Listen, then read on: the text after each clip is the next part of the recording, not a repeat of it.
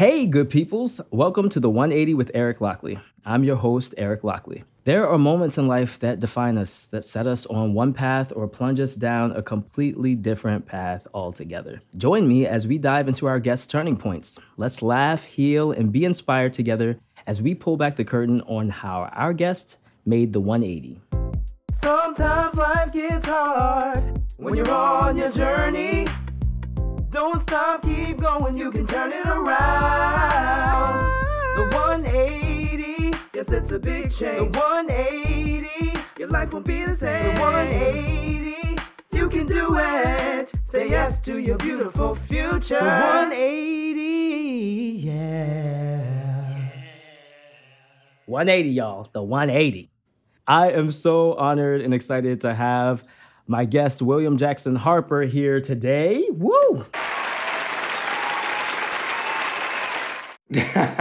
But you deserve it. Thanks, brother. You were saying that theme song was long before we started. That's not that long. That's like, this is a little long. I'd hate to cut it off, but it's like, that's the theme song, man. Thank you. Yeah. I feel like I grew up in the, late 80s, 90s when theme songs were like a big deal. Yeah. And now most shows are kind of like, okay, we'll give you a little.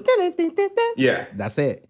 So I was just like, I really want a theme song. Yeah, dude, I was doing this voiceover gig recently, and they were like, after you're into this piece of action, just hum a little something to yourself, as the character. And I was like, okay. Mm-hmm. And my brain automatically went to the theme from the A-Team. Yes. Like, just, like, that's exactly where my brain went. And I was just like, yo, that's just in there, taking up space. I could be using it for other things, but instead, I just got the theme from the A-Team at the ready, pretty much at all times. So I was like, wow, okay. Embedded. Those theme songs are effective, baby. Yeah, man. I'm sure many of our listeners are familiar with William Jackson Harper, but I'm going to give you an appropriate little intro, sir.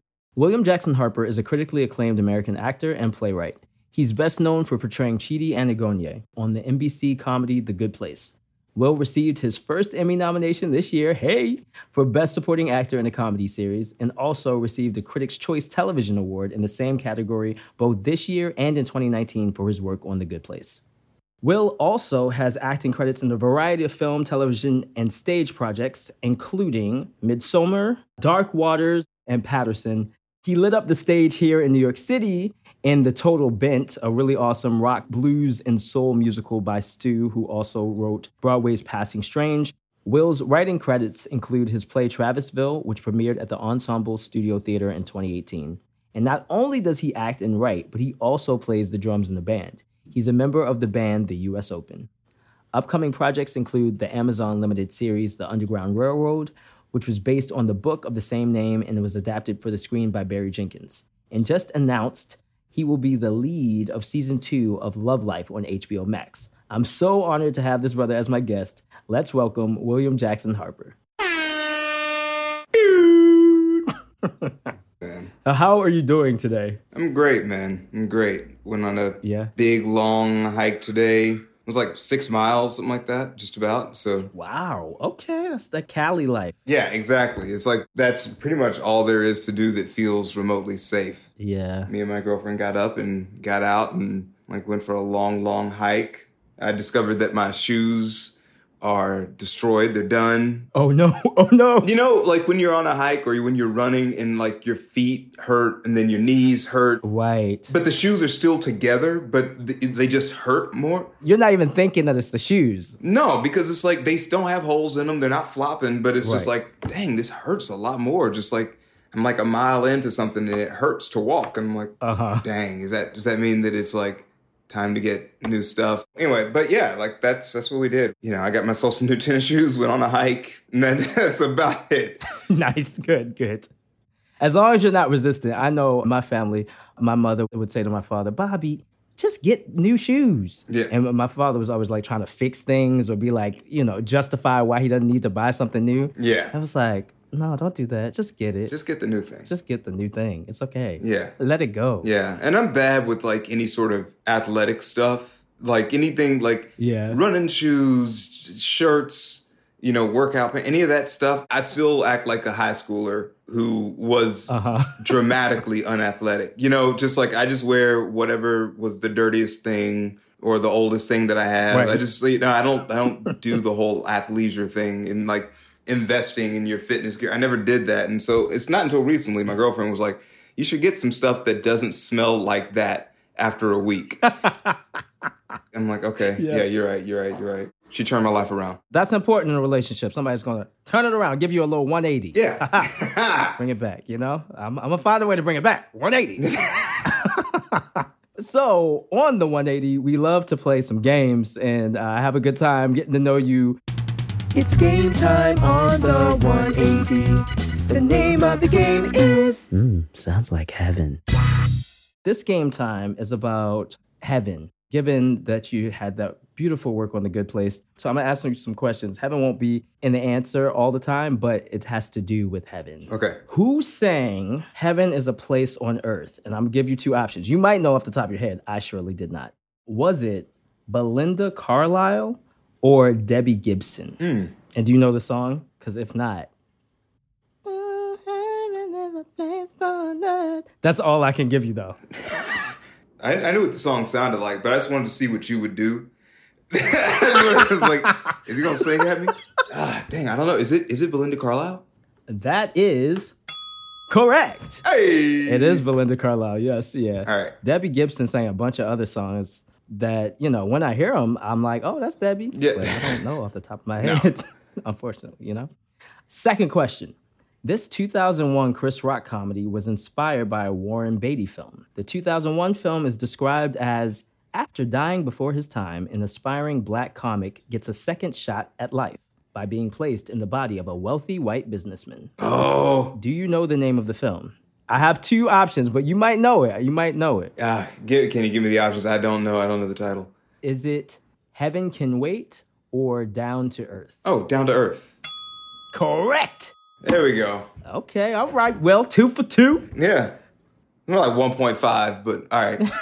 right. Yeah. Yeah. Yeah. Number 3. Who said this? Two things inspire me to awe: the starry heavens above and the moral universe within. Albert Einstein or Ralph Waldo Emerson? Oh, I don't know. I'm going to go ahead and take a guess and say Ralph Waldo Emerson. Okay. Ah! First one wrong. I know. It was hard. And Albert Einstein said it, and I found that out, and I said, ooh, who sounds like they would really say it? Yeah. I'm kind of glad you got it wrong, because that means it was a convincing alternative. You know what I mean? I mean, I had no idea, so. Number 4, the 1990 cover of Knocking on Heaven's Door by Guns N' Roses was featured on the soundtrack to this Tom Cruise 1990 film. Top Gun or Days of Thunder? Days of Thunder. That is... correct. Hey. Yes. Good. All right. Number 5. This Mariah Carey song's Billboard record for most weeks at number 1 was recently broken by Lil Nas X. Is it One Sweet Day or Hero? Oh, One Sweet Day. Yeah, that one was, I like to read that and I put my finger on the correct, and I was like, he gonna get that. There's plenty of time for me to disappoint you, bro. There's plenty of time. So this is the last one. I think you're gonna get this. This 1998 movie starring Nicolas Cage and Meg Ryan features the song "Angel" by Sarah McLachlan, which also can be heard in many of those infomercials about sad dogs. Do you know the title of the film? Song is "Angel," 1998 movie. Nicolas Cage and Meg Ryan. I don't know. I want to say City of Angels. I think you want to be right. Okay. All right. Yes. That is correct. That was 6 questions, and you got 5 out of 6. That's not bad at all. That's. We give you a round of applause. Press play. Just keep it like that. No, just like real short. Right. Okay. Well, yeah, you did pretty well on that. Now I'm gonna just try to get to know you a little more by asking more silly questions that aren't trivia related. If you could have any fictional character as your imaginary friend, who would you choose and why? The first thing that's jumping to mind is Voltron. Yes. Like, I got a homie, he's made out of mechanical lions. Right. You know, and just like bringing him around, he's huge. Don't nobody mess with me. I got Voltron. Yeah. I got Voltron. Yeah, he's got a sword made out of light. He doesn't say much. You know, like, yeah. And was that your first thought partially because as a kid you enjoyed him, or is it like protection, or, I mean, what would you all talk about? Voltron doesn't talk. It's just all the people inside Voltron's lions talk. I mean, I'm not sure if Voltron even qualifies as a character, but to me, he's a character. Oh, yes. I remember I was obsessed with Voltron as a kid. Yeah. I was obsessed with it. And I know that they had like a reboot of it on Netflix a couple of years ago, and I meant to get into it and I just didn't. This is not what I was thinking as a kid, but I think in retrospect, I think it was the fact that all these little, like, sort of seemingly weak characters would hop into these things and become this incredible force.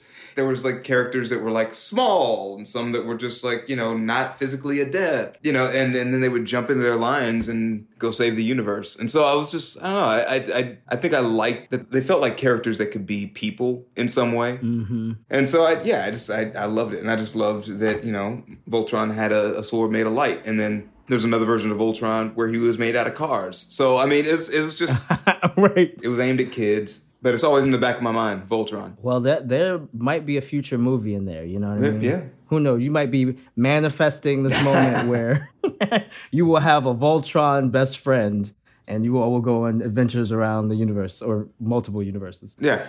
What sport would you compete in if you were in the Olympics? I would want to do like the 800-meter run because it's like right in that weird spot in between like the 400-meter dash, which is all speed. Right. It is like a lot of calibration too. But I mean, the thing that people say about the 800-meter run is that it's that weird distance where you really have to game out how you're going to run this race. And you have to have enough in the tank for a kick at the end. And so it's just something about that, which is riding that line between a full-on sprint and a long-distance run. And I've been into running lately, and so it's, you know, not hardcore, but just enough. Not preparing for the Olympics, but... Not preparing for the Olympics or any races of any sort, but I do enjoy it because it's meditative. Like, I like doing like a half mile just to see how long I can keep up a decent pace. Like a real pace, not just a jogging pace, but like an actual run pace. It's kind of fun to do. When you're running, do you typically listen to stuff or do you go back and forth between listening to music or podcast or nothing? Oh, I listen to music. It hurts too much to not listen to music. Right. And I can't listen to podcasts because I stopped paying attention.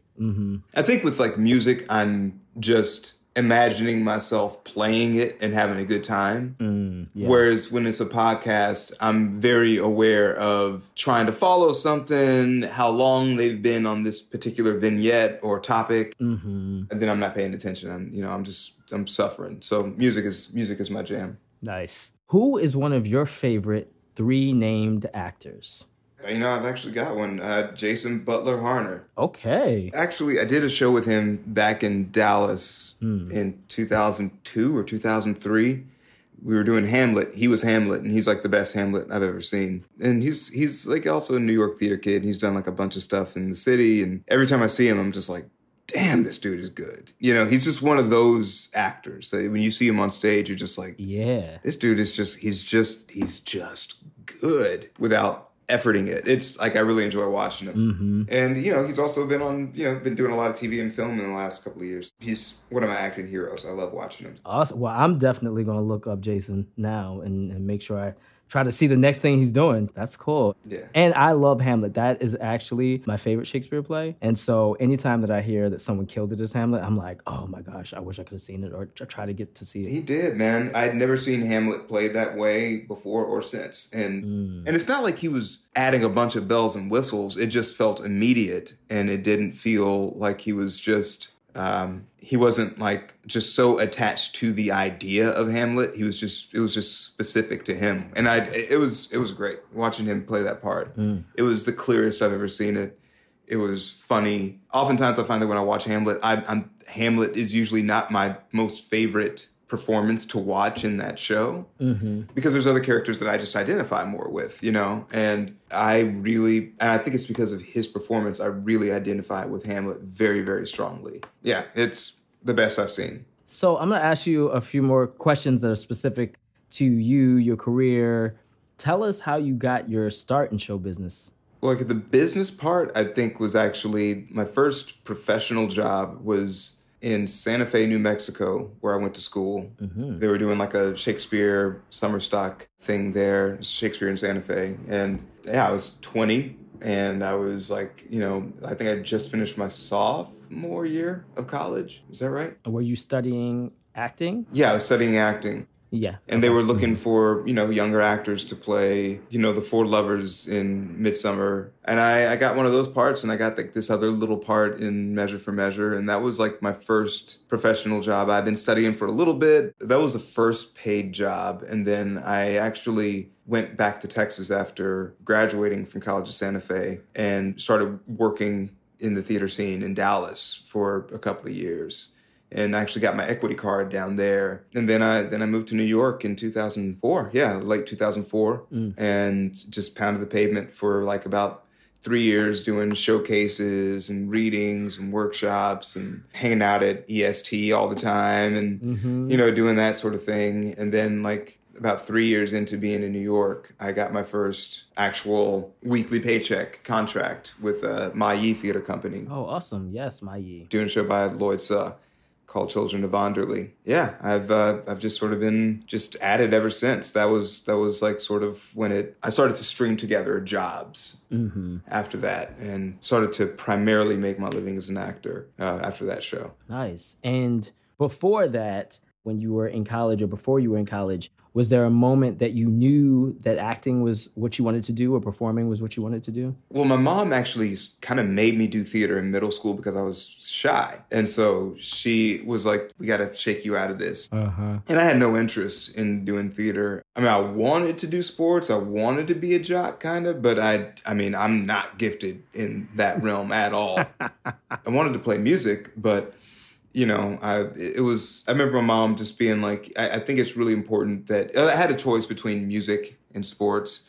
And she really wanted to push me to do sports because, for a couple of different reasons. One, I was a chubby little kid and I needed to work out. And two, I think she just wanted to have that sort of, that really have a lot of male camaraderie and teamwork in my life because she was at this point she was a single mom because my dad had passed a bunch of years before, and so she was like, this will be good for you to have. And so anyway, that's a complete tangent. She made me do theater because I was shy, and so I had this idea that it was going to be really corny, a bunch of like wearing tights and pumpkin pants and getting down on one knee and saying cheesy stuff to some girl up on a balcony. And I was like, I don't want to do that. And I found that it wasn't that, it was a lot of other things, but I was doing a lot of improv in a lot of these classes and finding ways to make people laugh and finding that I could do that, that it was not hard for me to make people laugh. I mean, it didn't mean that I didn't fall on my face a lot. Right. But every now and again, I would get a big laugh from people. No, that was just a huge boost to my ego. Yeah, and especially at that age, I mean, in middle school, high school, when you want to be either accepted or validated, all that great stuff, it's like, I can make people laugh? Oh, people are entertained? That's great. Oh, yeah, great. And so I kept doing it just for fun because I was enjoying it. And then in high school, I was doing it, and I was doing it more at first just because I was like, I need an extracurricular. I kind of like this, so I'm going to keep doing this. And senior year, I finally had sort of made my decision that I was maybe going to pursue this in college just because I was actually pretty good at it for a 16, 17-year-old. And I decided, I remember like the night before, maybe 2 nights before the Texas State Thespian Festival, I decided to audition for schools just on the lark. And I was like, you know what, I'll go and audition and see how it goes. And I'll major in it maybe, and then I'll probably find something that's more stable over the time that I'm studying in school. But then, I got to school and it was just, I just loved it too much to not really just go for it. Yeah. So yeah, I think that it's like, starting in middle school, my mom forcing me to do it, and then again, getting into college and being like, dang, I love doing this. I don't really enjoy anything the way I enjoy doing this. And knowing as an artist, as a creative, we have those moments where it's like, this is what I love to do. I don't see myself doing anything else.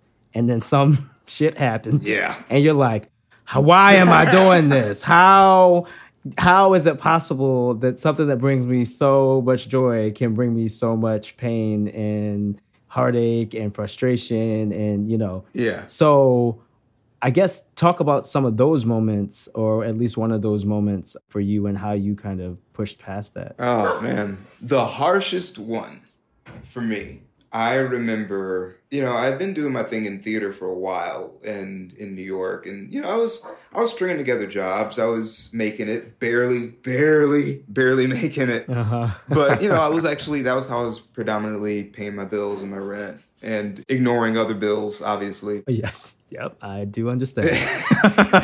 But the first time that I really found myself like, yo, this hurts. This hurts was, I remember I had come out to LA after a pilot season. And that previous pilot season, I had like a really close call, and it really, that hurt. It hurts to get that close. Yeah. It always hurts when you get right. close. Because you're not sure if you're going to get there again. Mm-hmm. It seems like it took forever to get to that opportunity.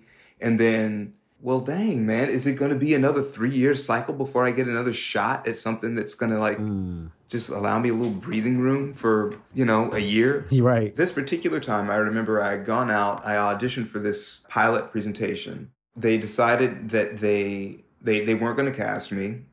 And they were looking for like a name, like a real like sort of comedy name. It wasn't even the lead of the show. It's like, like the lead's best friend. And I didn't get it. And I was like, okay, that's fine. Like that happens. I guess I was in the running. The best I can hope for is to make a good impression. And hopefully they call me back in at some point. Yes, which is truth, but sometimes hard pill to swallow. Yeah. But it's truth. It's, I wound up coming back to New York, I get a call from my agent, like, remember that thing that you auditioned for that they said they didn't want you? I was like, yeah. They're like, well, they want you. And I was like, wait, what? Hallelujah! You had one of those moments. Hallelujah! Yeah, exactly. Uh-huh. And so I was like, well, okay, great. Like, what do I got to do? They're like, we need you to fly out, in the next like day or so. I remember at the time I was broke, and I think my agent at the time fronted me the money to fly out there. Mm-hmm. And we were getting ready to put together what's called a pilot presentation, which is usually just like a short little piece of a pilot, not the whole thing. But we decided to do the whole thing in front of a live studio audience. Oh, wow. And I get there, we rehearse for the week, we, get the rewrites, and we do the show in front of a live studio audience, and it goes great. It goes like so well. And I'm like, I can't believe this is my life right now. I'm working on this sitcom. Like, it's just for the audience. It's like, and for the execs, but I'm on a lot in front of a live studio audience getting laughs. Yes. Like, that's just like, that felt amazing. And so this is my life. Yes. Yeah. And so, it was like, okay, so we made the pilot. Now you just got to wait, and we'll see if we pick it up or something like that. And I remember I was like, I went back home. I was just sort of waiting to hear. And then like the sort of time limit that they had on that hold lapsed, and they wound up paying us for an episode of TV. And I was like, great. So you're paying me more money just to hang out? Just wait. This is amazing. I'll do that. Yes. And then I, in the interim, while all this is going on, I'm actually, in contact with the creator of the show and the lead of the show. And, we're going back and forth. We're having a great time. And, he comes out to New York, and he's like, man, like you killed it. And, I'm just, I fought for you for that part, and I'm glad that you did it. And, all that stuff. And I'm like, that's great. And he was like, no matter what happens, with this network, I have other things in the works, and I would love to work with you. And I was like, that's great. That's amazing. Yeah. I thought like, wow, okay, this is, it's based on relationships, and I made a friend here. And I have to say, For anyone that cannot see my face, which is anyone that's only listening, I am on the edge of my seat. I am so nervous about whatever's about to happen. But yes, keep going. Well, it's a story. Every actor has at least something like this. Right. More time elapses, and I read in like the trade papers that the show that I had worked on with this guy got picked up, and that they were going to make something out of it. And I was like, dude, that's amazing. So, but I hadn't heard anything from my agents yet. Yeah. And I was like, okay, well, maybe it's like they'll make the calls later. I didn't know how this works. Usually it's, Right. And so I texted this guy and I was like, hey man, I heard that your show got picked up. That's great. And, no matter how it goes, like it's well-deserved and I'm pulling for you. And then I remember me and my girlfriend are sitting down having a sandwich at Court Street Grocer in Brooklyn. Oh, you remember? It's that specific. Oh, yeah. That's when I got an email from my agents just basically saying, subject line was the title of the show. And the body of the email was like, it's not happening, man. They're retooling the whole thing. Everybody that was on the show is now released. Fired. And right. yeah, they're going to move forward with a complete retool of the show. I remember okay, this stings. And I remember texting the dude oh, so I just heard from my agent. I'm not going forward with it, but I just want to let you know, no hard feelings. I understand how that goes. And there was no response after that. I was just sort of and here's the thing. I'm the king of the ghosters. I'm a terrible ghoster myself. I can't be mad about that. I'm awful at it. And so, no shade about that. I think the thing that really stung was just that we had this dialogue over the course of several months. Right. That led me to believe that either A, we were going to work towards something, or, B, we were going to be on this show, or, and I don't know. I felt like after sitting down, having meals, having drinks, hanging out, it's like, and I gave him an out, basically I was like, look, I'm not mad at you. Right. It's like, you can just be like, I'm not going to hound you about this. We don't need to have a back and forth, but I would have, it would have been nice just to say yeah, man, that's just how this goes down. And then that would have been it, but just some, right. But it's some response, but it's like, holding out, the thing is you're off the market for so long, and then you're just fired. And that hurt because it was like those opportunities don't come up often. Yeah.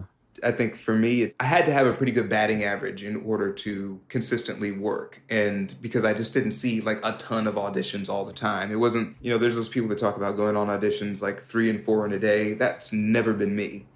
You're like, what? Huh? I'm one a week. Where did you do that at? Huh?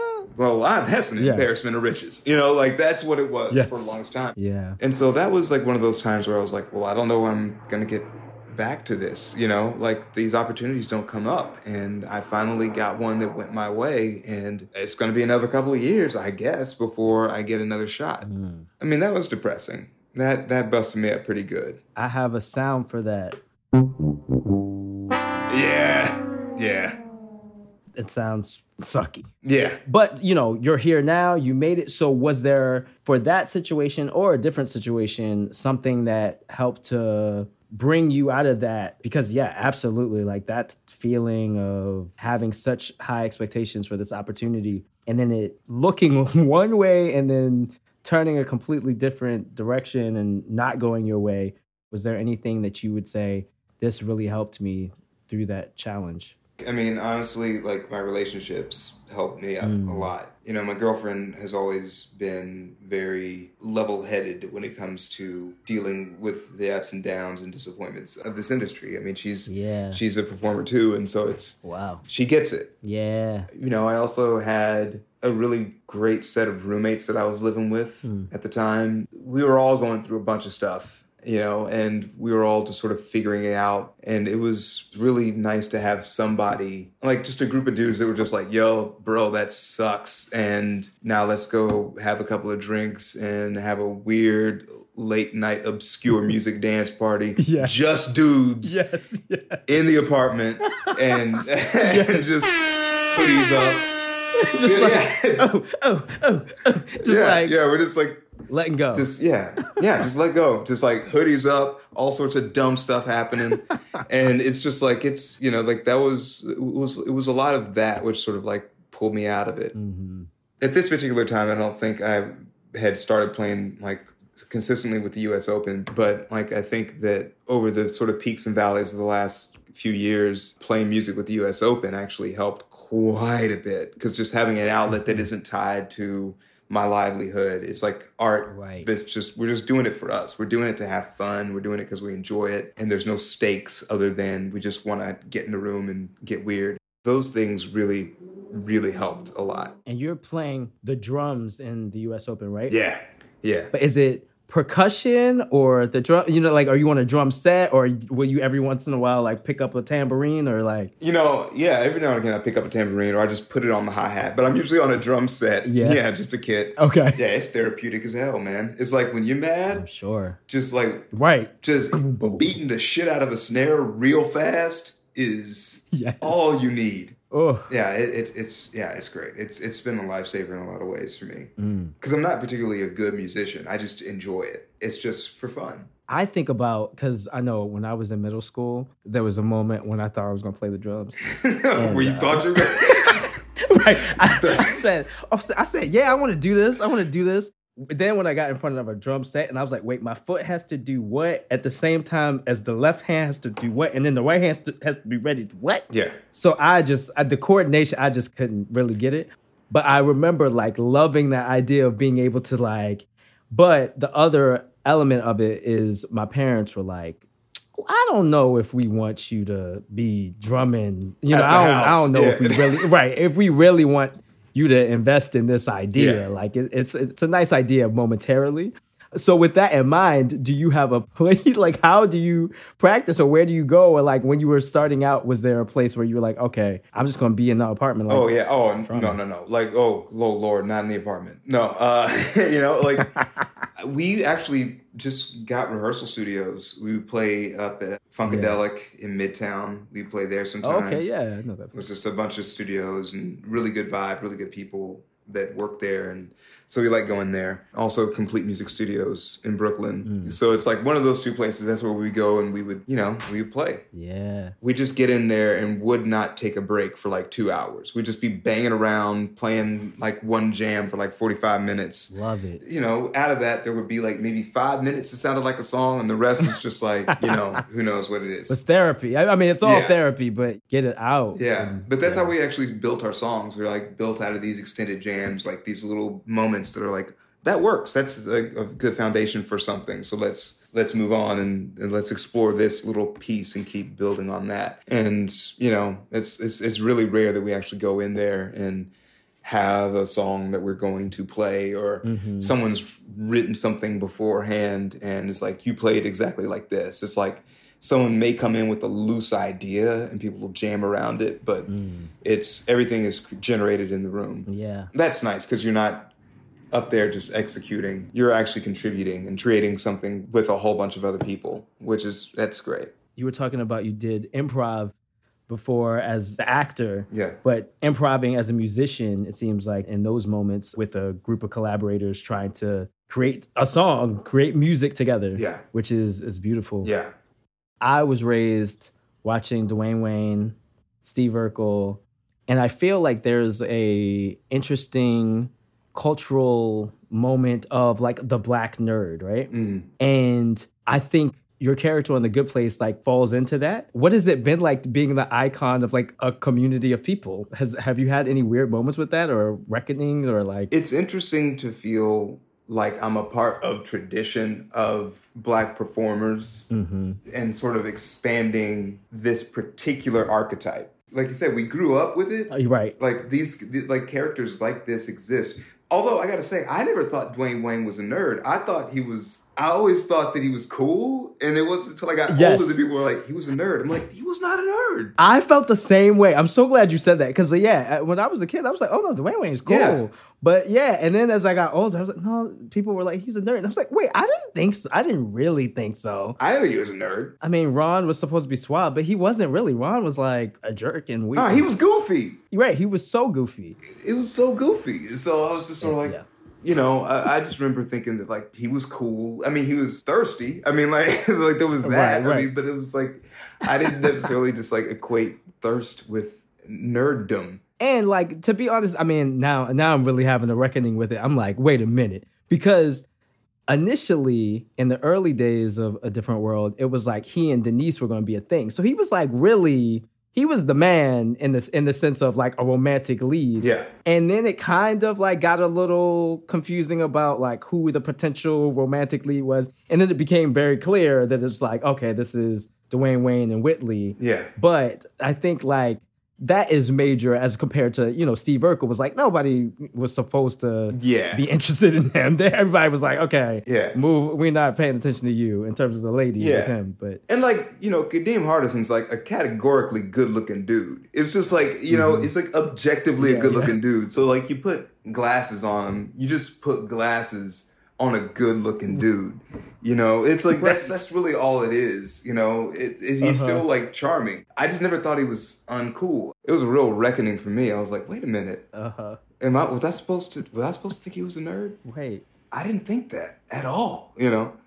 But it's cool to be a part of that, like with this character, is sort of like joining that. I feel like that's sort of the lane that the character Chidi sort of like leans into a little bit, which is, you know, I think Chidi leans harder on the nerd, you know.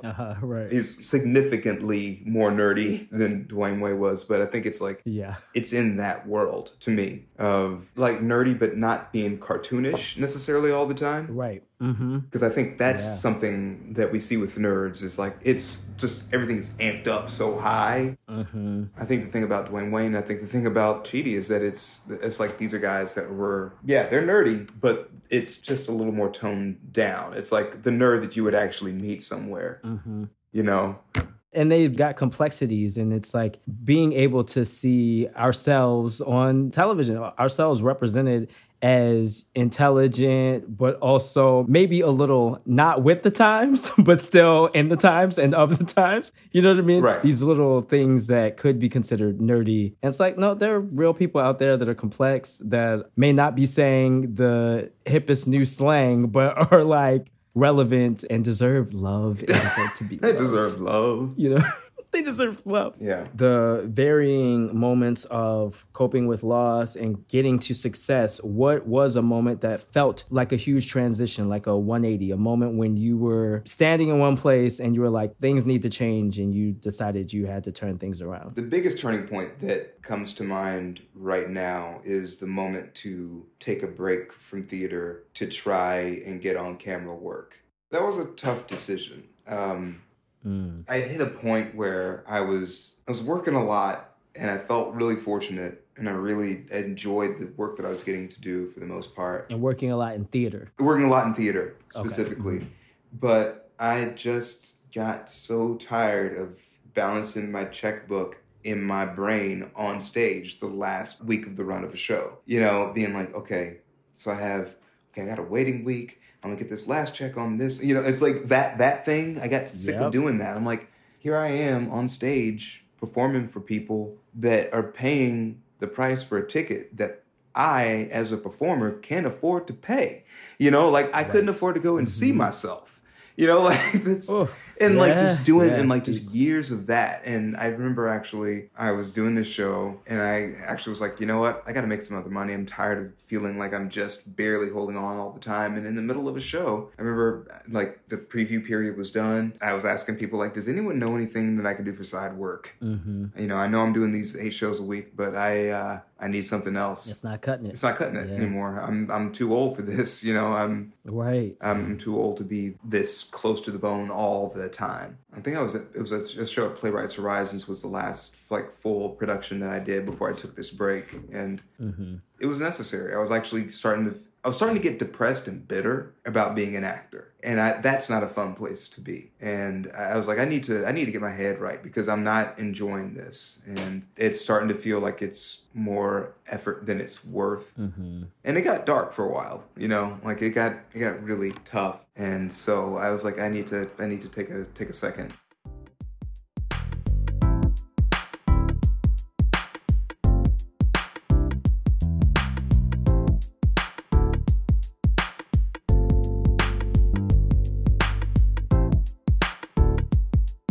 was a break, not knowing what was next. Right. You were saying, I'm not doing any more theater work for now. Yeah. But you didn't have another opportunity right in front of you. No, I didn't. And I was just like, I got to see what happens. I mean, it's like something that a lot of people have told me. Sometimes you have to, in order for the thing that you want to come into your life, you have to make room for it. Message.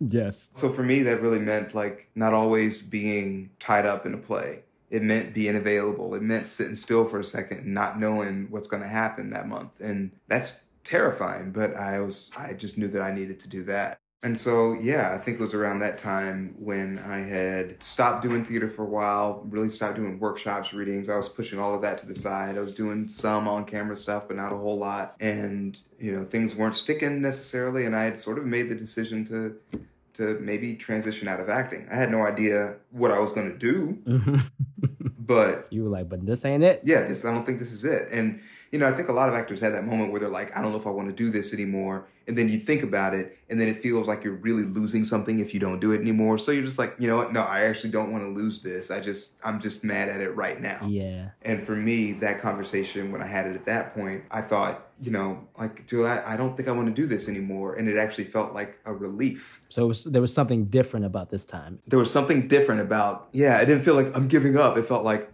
I don't have to do anything if I don't want to do it. It's like, I don't have to do this. I remember that was around the time when I was auditioning for The Good Place. And I decided this is going to be my last pilot season. I'm just going to throw everything I have at getting a TV job or a movie job or something so I can just see if there's any room for me in that world. I will attribute that sort of relaxation to just kind of being like, this is my last time doing this. This is my last time going into these rooms. I'm not going to be auditioning all day, every day for the rest of my life. This is going to be the end of it. And so it just meant that I enjoyed it. I just enjoyed being in the room. There was no pressure. It's like, if I get the job, great. If I don't get the job, I'm already done. I'm not going to have to live with this for much longer. Right. It was nice. I just went into the room looking to give the performance I wanted to give rather than looking to get a job from somebody. Yes. Message. I think a lot of performers and actors talk about that, about the energy when people sense that you're desperate for it or that you need it, that somehow it comes across in what you do and what you bring into the room, the energy that you bring with your audition. But other times when you're just like, you know what, I'm gonna give y'all what I want to give. I'm gonna do it for me. I'm not worried about booking it. I'm just worried about like having fun or enjoying that. Sometimes something completely different comes across to those folks who are watching. And that's the thing you end up booking, is the thing that somehow you didn't have the stressors or the pressure of like, I have to book this or this could be it. Yeah. So it's interesting that you say that, yeah. It's really liberating because the thing is, it's like, don't get me wrong. It's like, I've definitely gone into rooms, given the performance I want to give, and then have folks say like, we don't want that at all. Like, I'm like, okay, that's fair, It also felt like I had a little agency because it's like, these are the salient points of this part for me. These are the things that are really speaking to me. And if you want someone that's drawing different conclusions from what you've created here, then you just want to give that to that other person. And that's okay. Right. That is their part. They fit into the thing that you want to do. And I've been lucky in that more recently, the things that I want to do with a part line up with what a creator might want. And then you can, navigate from there. But it's nice. It's nice feeling like, if you didn't get a call back, you didn't get a part or whatever, it's not because, you tried to do the thing and you failed at it. It's like you did the thing that you wanted to do, but they didn't want you to do that. And that's okay. Right. That's, that's okay. That's okay. Yeah. Then you feel like a creator, not just like you're just going in there, just trying to ask for something or to just execute. You're like, I want to create. Yeah. And I want to help you create the thing. I really like what you said about then you're walking in there as a creator, because there is a distinction about, if you walk in feeling like you created this role, this not as opposed to this role was created for you. Like, I created this role. I'm bringing my full self, my full creation to this role versus I'm going to give them what they want. I hope I give them what they want. There's just such a different mindset attached to that. So, yeah. And it's not to say that, like, that mindset never enters in ever again. I mean, it's like, of course it does. It's like there's tons of jobs that I've gone out for where I'm like, I kind of want to do this, but I think it's like the text really dictates that this is the way this is supposed to be done. I also want to try to do this. I want to see if I can give them what they want, because like that seems like an interesting challenge. Or also maybe I just want this job in particular because there's other things that are really attractive about it. It is like, I think at its heart for me, it's most important to go in and do you, because no one else can do that. No one else can, like there's, you just like sitting down eating chips on the couch is going to be different from any other person doing it. And so it's like, that's what, just do you. That's the only thing that we have that no one else is going to have is us. So Hallelujah, God. Do you. That's, it's real. Speaking of do you, I don't know if this is a good transition, but I went there. I did it. Okay. Love Life. I'm excited because you are going to be a black male lead in a series about love life. What was that process like? And what are you excited to explore, if you can discuss it, in terms of having this opportunity to be a black male lead in a love story and a series about love? I'm excited, man. I mean, like, I gotta say, it's like, the rom-com is not my go-to choice for entertainment. It just isn't. And, when this was starting to become a possibility, I actually watched the first season of the show and I was like, oh, this is great. The thing that I love about the show is that it feels messy. It isn't cute. It's not like a cute romantic sort of, it's like it gets messy. There are some really cute moments. There are some really wonderful sort of like those moments that everybody loves in the rom-coms and stuff. Sure, there's a couple of those, but really it's more about a young person trying to navigate what it is to be an adult in New York City. And that's, dating is a large part of that for a lot of us. And so I think that it was just a very well-rounded discussion and interrogation of what that is, what that means. I was like, oh, wow, I never thought I would watch a show that has love in the title somewhere, but I really enjoyed this. I really, really like this a lot. And, the world felt really big and all the tropes were avoided. That's important. Yeah, it's like there's things about it that I was just like, this is really quality stuff. And they use the dating, trying to find love thing as a way to discuss other stuff. So when, this opportunity came my way, I was like, oh, hell yeah, I want to do this. This is great. I would love to do this. And I am excited at the prospect of being a black man in this particular format, because it's like, I think that it's not like black love stories don't exist. It's like they exist. But I think that this is a show that had a white woman as its face for the first year, and to have a black man as the face for the second year. I'd like to think that it's sort of breaking the ideas of what's for what demographic. Yeah.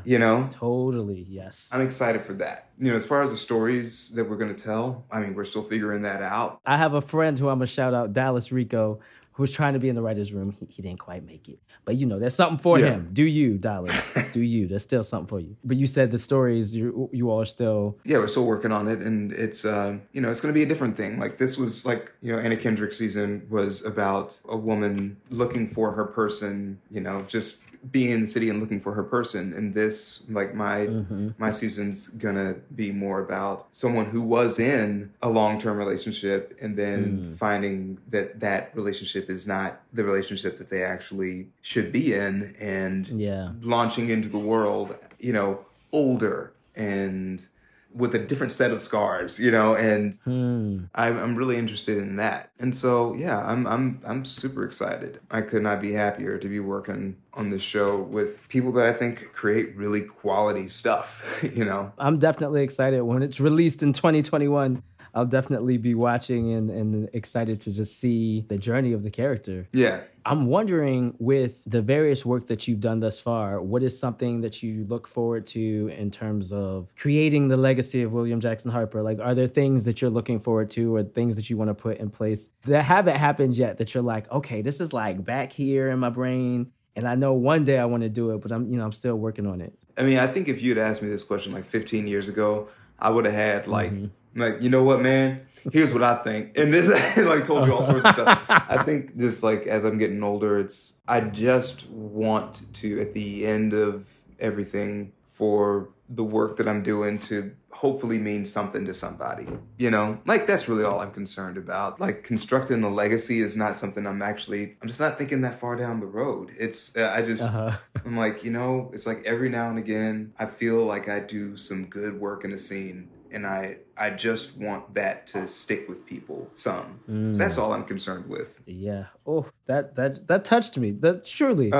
I think we imagine, especially people that have made it to a certain level of success, that like they're always thinking, 10 steps ahead and have these plans and 50 million things, which some people do. Some people do, and that's fine. But I think like being able to say, the moments that I do good work, I want that to land on people, and I just want to consistently do good work. Like, that is admirable in the sense of just being able to be present and being able to value the work that you do and not constantly be looking for the next or trying to be chasing the next, but like say, I'm here, I'm present, and I'm grateful for the work that I do, and I hope it touches people. That's all I can hope to do. I mean, it's weird, like, as I'm getting older, like, certain dreams get smaller. And I don't mean that in, like, a bad way. I don't mean that in, like, well, I'm jaded now. There's no way that's happening, because that's just not, that's not what I mean. I just mean that, like, certain things become, I guess it's, like, I don't like taking big swings at big issues that I haven't done a whole bunch of thinking about, you know? Yeah. So when it comes to, like creating a quote legacy or something like that, it's like, I don't know that I'm smart enough to know what folks are going to need and what's going to be important later. I know, but I do know what's important to me right now and what's honest. Right. And what's coming from a pure place. So for me, it's like trying to do good work. That's the thing that's honest for me. I want to do that. I want to do good work. I'm really curious to see if I can like really just mind my guts a little bit and see what's really truthful. And hopefully it lands and it stays and it resonates with people. And that's really all that I can do that feels honest. Yes. Beyond that, that's me. That'd be more about me. Oh, I guess the other thing would feel more about like my vanity than anything else. The honest place. I love it. The honest place.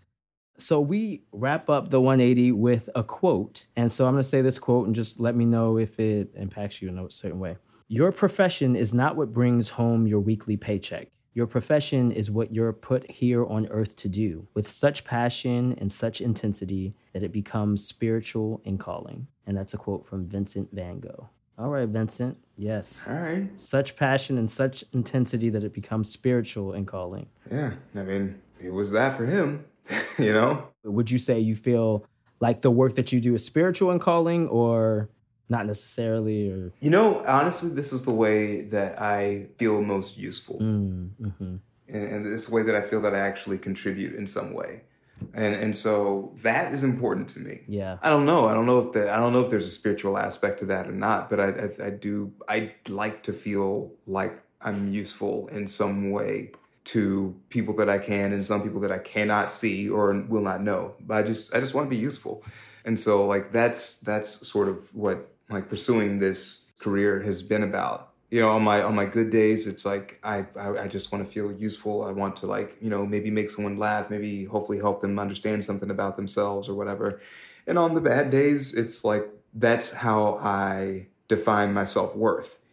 Which is not good necessarily. That's pretty problematic, and that's something that I fight, every now and again. So I guess maybe there is a spiritual aspect in that it is like kind of ethereal and it's kind of hard to grasp onto at times, and there's two sides to it. But being useful is like the thing that I really latch on to. Yes, well, thank you so much, William Jackson Harper. It's such a good, wait, oh, no, this was an intentional question that I did not actually ask. Where did the three names, like, was there the moment that you decided I'm not going to be William Harper? Actually, Actors Equity decided that for me because I showed up in New York and I had gotten my equity card. I had like gotten all my equity weeks and paid my equity dues and stuff in Texas. And I moved to New York and I had not gotten my equity card yet. And I was like, "Why haven't I got my equity card? I've like applied for this months ago." And they're like, "Oh yeah, that's because your name didn't fly." And I was like, "Well, wait a minute. They told me in Texas that I was fine." And they're like, "And you believe them?" I was like, "Yes." And, like, yes, it's Texas. Yes. And so then they were like, "You have to change your name." And my actual middle name is 11 letters long. Oh, okay. And they were like, "You either have to change your first name, change your last name, or insert your middle name." And so I was like, okay, and thought about it for a while. And I didn't want to change William. I didn't want to change Harper. And so I was like, well, let me just take my mom's maiden name. Nice. And place that in the middle. And there we go. And that'll be the professional name. But, like I've always been just Will Harper. No one says William Jackson Harper unless it's right. being introduced or I'm being introduced or something. Well, thank you, Will. Yeah. We on a casual basis at this point. Thank you, Will. Yeah. Thank you, Eric. Yes, of course. My middle name's Michael, but Eric. That's the stage thing. Mike. Yeah, Mike. Thank you so much. And I want to make sure folks stay connected with you on Instagram. So you all can find Will on Instagram at William Jackson Harper and on Twitter at Dub Jack Harper. So Dub like D-U-B, like W. You see, that's smart. That's real smart what he did there. But at Dub Jack Harper on Twitter. Is there anything else that you want to shout out? Oh man, I feel like I'm supposed to, but I just never think that far in advance. So I was like, that's cool. No, shout out yourself. Shout out to you, man. Thanks for having me. Well, I appreciate you, and this has been fun. It's always fun just like chatting with people, getting to know them and hearing their stories and consistently being inspired by the ways in which, we deal with the ups and downs of life and finding ways to consistently get back up. So thank you so much for sharing. And I'm going to give you a little round of applause.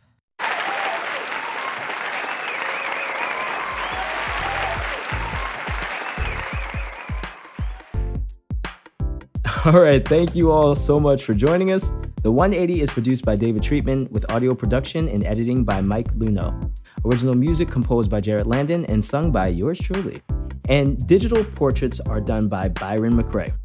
If you like what you hear, tell your friends. We want your help in spreading love and inspiration. Follow us on all social media at The 180 Pod and visit our website, www.the180pod.com.